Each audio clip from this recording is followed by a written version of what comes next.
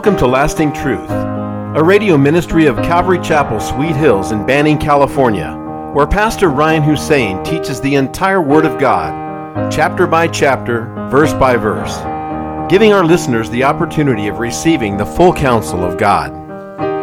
Today our study is in the book of Acts, chapter 22. Here's Pastor Ryan. Heavenly Father, we thank you again this morning for your wonderful love towards us. Lord, that you would care so much for us, that you would give your only begotten Son as a sacrifice on the cross for our sins. Lord, we pray this morning in the name of your Son, Jesus, that you would open up our hearts and understanding to your word, that you would give us humble hearts, remove pride from us. For you say you teach the humble your way, but the prideful you resist them. So Lord, we pray for your grace and your humility and your instruction this morning. Be glorified. May it be all of you and none of me. In Jesus' name we pray, and together we say, amen. Okay. So Paul, the Apostle Paul, is making his defense before the crowd in Jerusalem.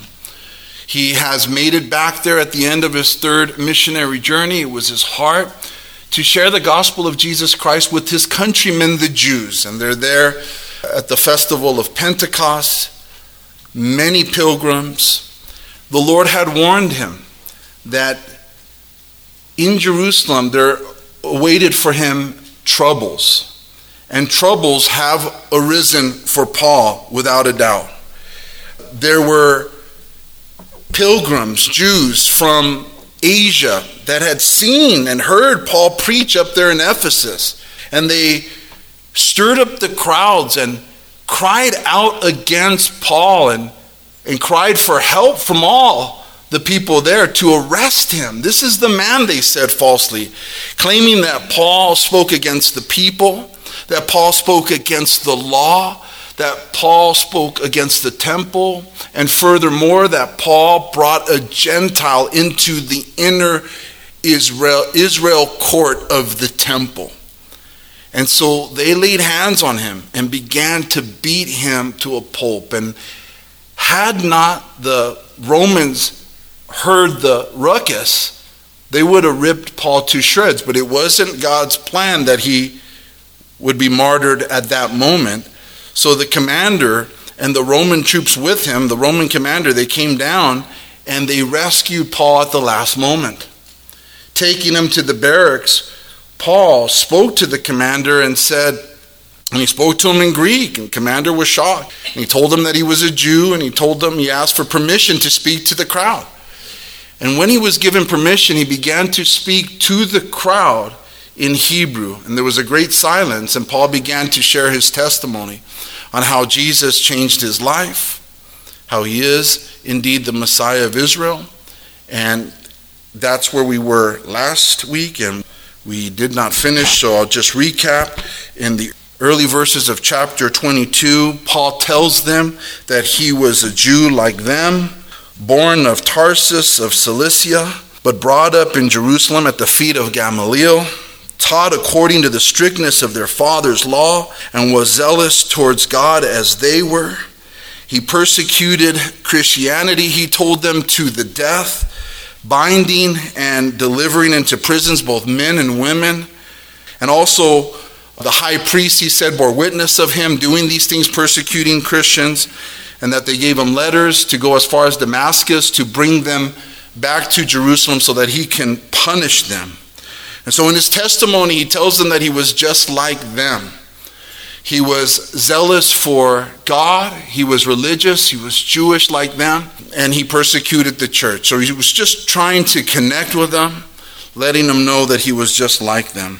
And then in verses 6 through 11, he begins to tell them about what happened next. And what happened next, it says that one day as he was traveling to Damascus to arrest more Christians, the Lord Jesus Christ appeared to him in a great light from heaven. And Paul fell down to the ground, trembling.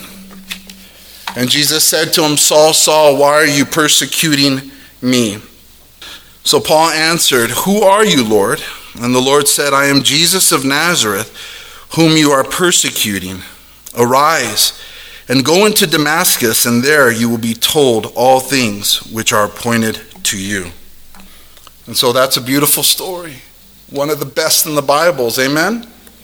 Someone so radically against the Christian faith, yet in one instance, Jesus Christ got a hold of him. It's interesting how that takes place in a person's life, is it not? How we can be so against the ways of God, but then hear his message, and by God's grace, it clicks one day, and we realize we were very terrible towards God.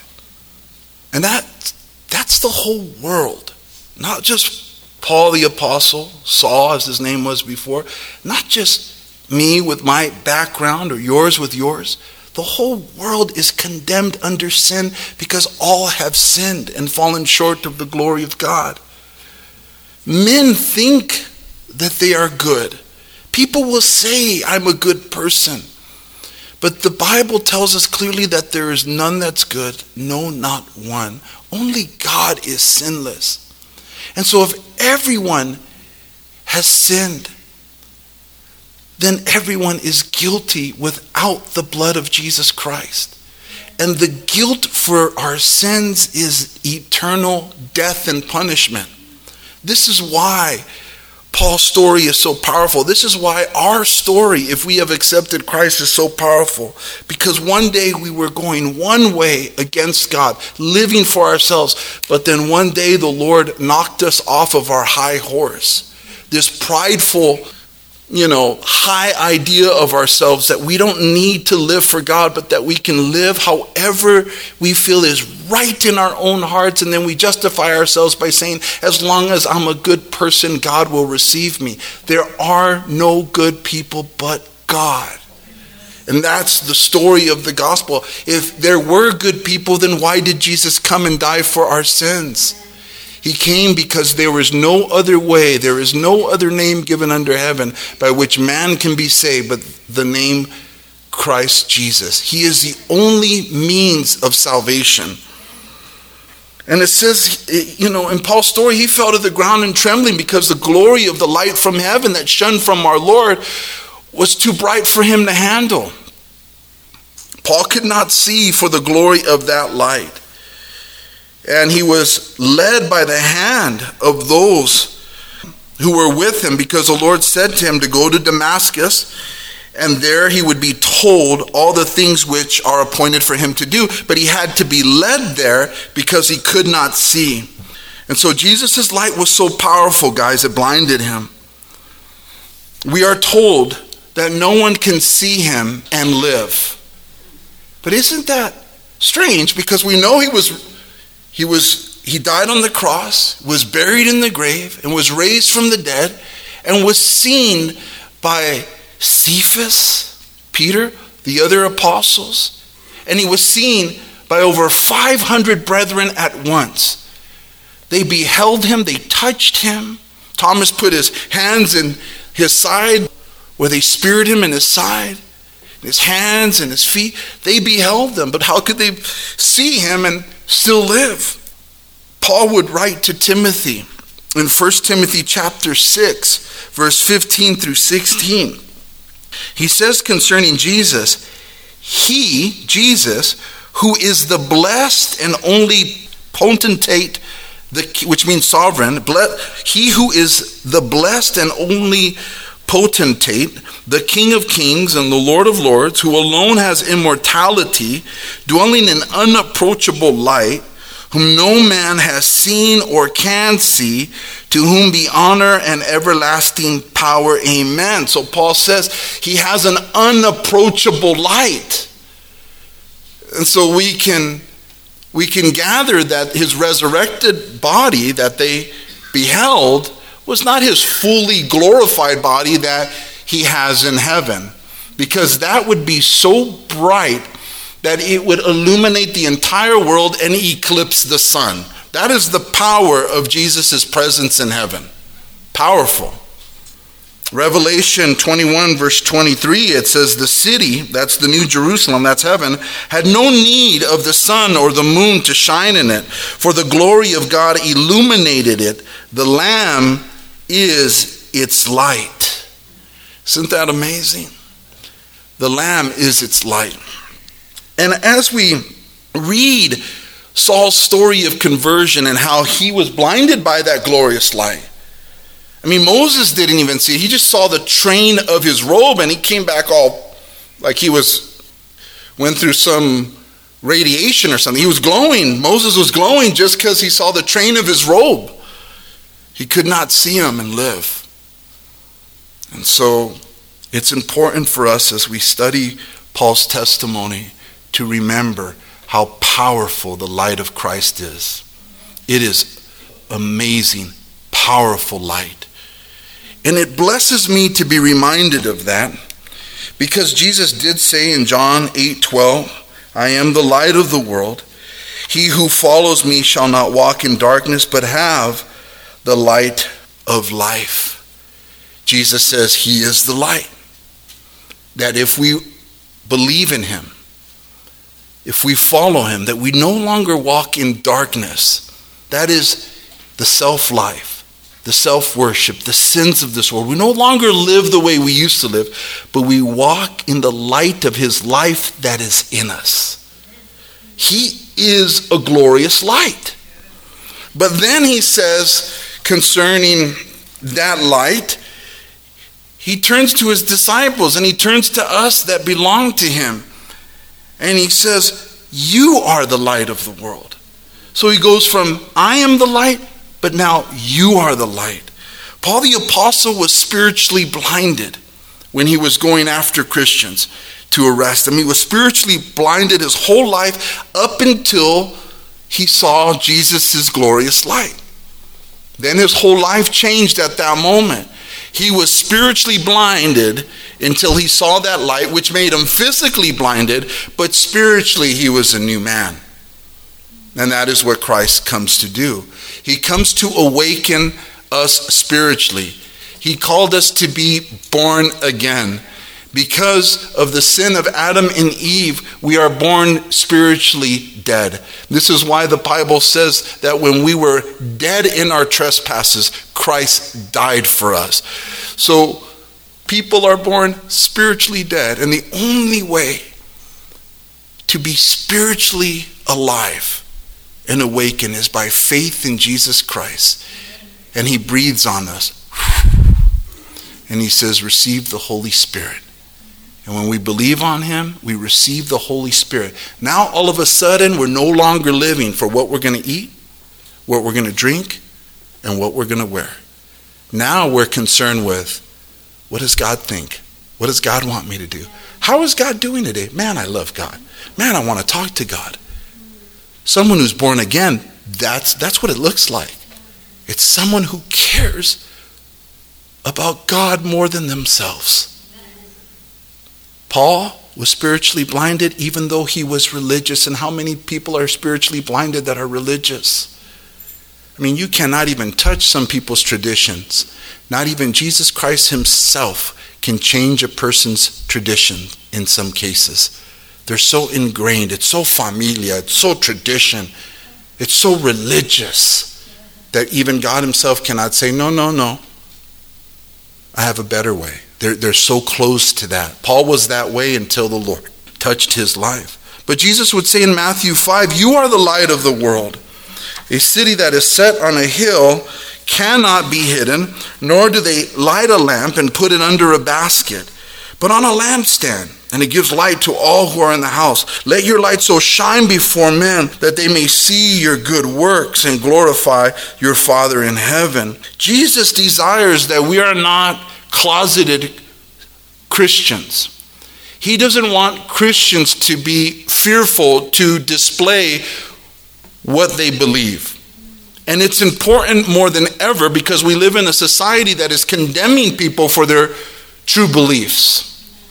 Everyone's trying to be woke. Everyone's trying to please the mob rather than stick to their convictions that are right.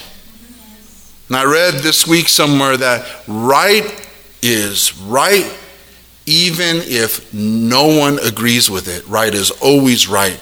And wrong is always wrong even if no one agrees with that. It's not about what the crowd says. It's about what God says is right. And Jesus wants our light to shine. Doesn't want our light to say, okay, in front of some people, I dim it because they'll be offended or they won't be my friends if I stick up for the light. No, this is who we are. And we need to remember that. His light is powerful, and the only hope for the world is if they see his light through us. He said, I am the light of the world, now you are the light of the world. Let your light out. Let it shine. Don't be hidden. Turn with me to Luke 11, please. Verse 33. Jesus is speaking of the same thing, you are the light of the world, but with a little bit more information. In Luke 11, verse 33 through 36, he says, no one, when he has lit a lamp, puts it in a secret place or under a basket, but on a lampstand, that those who come in may see the light. The lamp of the body is the eye. Therefore, when your eye is good, your whole body is full of light. But when your eye is bad, your body also is full of darkness. Therefore, take heed that the light which is in you is not darkness. If then your whole body is full of light, having no part dark, the whole body will be full of light as when the bright shining of a lamp gives you light. Jesus instructs us. Keep your eyes good. Keep your eyes good. In other words, we need to keep our focus good. And our gaze should be upon the Lord. As we focus on him, his beautiful, wonderful characteristics begin to come into our hearts as we spend time with him, looking at his word, meditating on his word, praying to our God. His light comes into our eyes and changes us from the inside out. And that's what we need to be really careful of, where our focus is, how our eyes are. Are our eyes focused on people, or are our eyes focused on his word? Are our eyes focused on our emotions, or are our eyes focused on his truth? What are our eyes focused on? God forbid they're focused on wicked things. As David said, I will put nothing wicked before my eyes. We need to be careful to constantly watch where we're focusing our lives and our attention to. If we focus it on the Lord, the light in us will be bright. But if we neglect our relationship with our Lord, then darkness will set in. And that darkness cannot change anybody's life. It is only the light of Christ in us and through us that he will use to enlighten this crazy and dark world we're in. They need to see his light. Again, Moses came down glowing like crazy after spending time with the Lord. It is evident when we spend time with the Lord. People see it. And so back to our text. And then he tells them how a certain Ananias, a devout man according to the law, having a good testament with all the Jews who dwelt there, he laid hands on Saul and said, Brother Saul, receive your sight. And at that same hour he was healed. And Ananias said to Paul, the God of our fathers has chosen you that you should know his will. So the Lord used Ananias to confirm and affirm Jesus' plan for Paul's life. He was blinded physically, but he can see finally spiritually. He's praying, and Ananias comes as a representative of our Lord. He was reluctant at first because he had heard of Saul's persecution of the church, but the Lord said, he's praying to me. He's a chosen vessel of mine. You're going to lay hands on him. And that's what he did. He laid hands. He affirmed God's calling upon Paul, which is very important, no doubt, to Paul. Why in his testimony can he say, Ananias laid hands on me? He was a devout man. He was a good man. He wasn't a crazy dude. He wasn't a sinner. He was a man who loved God. God used him to affirm, to confirm me. Paul would need that because in our callings, the enemy lies to us and says, you cannot be called. You cannot be called because you're not pretty enough. You don't have that Joel Osteen smile. In fact, you don't look very Christian-y to me, and you don't look very pastoral or deaconish to me. You don't look much like a children's teacher. That's what he does. Constantly accusing, constantly trying to break us down. And perhaps Paul struggled with that very thing. I mean, how many times in his letters does he have to write, I'm an apostle by the grace of God? If you didn't know, I'm an apostle by the grace of, called by our Lord. Because they saw him and they said, nah, he's not. His letters are powerful, but he's a short and not too apostle-y looking apostle. And I love that we are who we are by the grace of God. Now, I don't want professional preachers on TV to be the standard of how a man of God looks. I don't know how we're supposed to look. I just know we're supposed to be loving and gentle and sweet and bold, and that's why I like that Apostle movie that came out, the Apostle Paul. So that dude looked like he came out of a construction yard, like he's been building tents his whole life, bald, big beard, in a dungeon. That's my kind of apostle. And I was able to go to his jail in Rome and see where him and Peter were held. Remember our Lord Jesus, homely. His appearance was not one that would have blown people's minds. He was normal looking. So it's good to be able to say, Pastor John Stewart, a devout man. Pastor Jerry Brown, a devout man. They laid hands on me, and I too received my sight, so to say. I have to be able to tell you that's where I come from, so that you're comfortable with who I am, so I'm comfortable in my skin in Christ, because the devil keeps saying, I'm not pretty enough to be pastor. I'm not smart enough. I'm not good enough. Hope that ministers to someone. Give me an amen. I think of what Paul told Timothy. Hey, God did not give you a spirit of fear, but of power, love, and a sound mind. I think about what he told Timothy in 1 Timothy chapter 4, verse 14. Do not neglect the gift that is in you, which was given to you by prophecy with the laying on hands of the eldership. Meditate on these things. Give yourself entirely to them, that your progress may be evident to all. Let your progress be evident to all. Let your calling be sure to all. The calling that was given to you by the laying on of hands by the eldership. Ananias laid hands on him and said, Brother Saul, receive your sight. Whew. Imagine saying that to someone who's blind. Brother Saul, receive your sight. And he could see. And then God commissioned him, and he said, the God of our fathers has chosen you, that you should know his will and see the just one, and hear the voice of his mouth, for you will be his witness to all men of what you have seen and heard. And now why are you waiting? Arise and be baptized and wash away your sins, calling on the name of the Lord.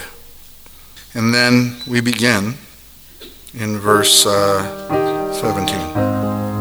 Now it happened, when I returned to Jerusalem and was praying in the temple, that I was in a trance. Thank you for joining us today at Lasting Truth Radio.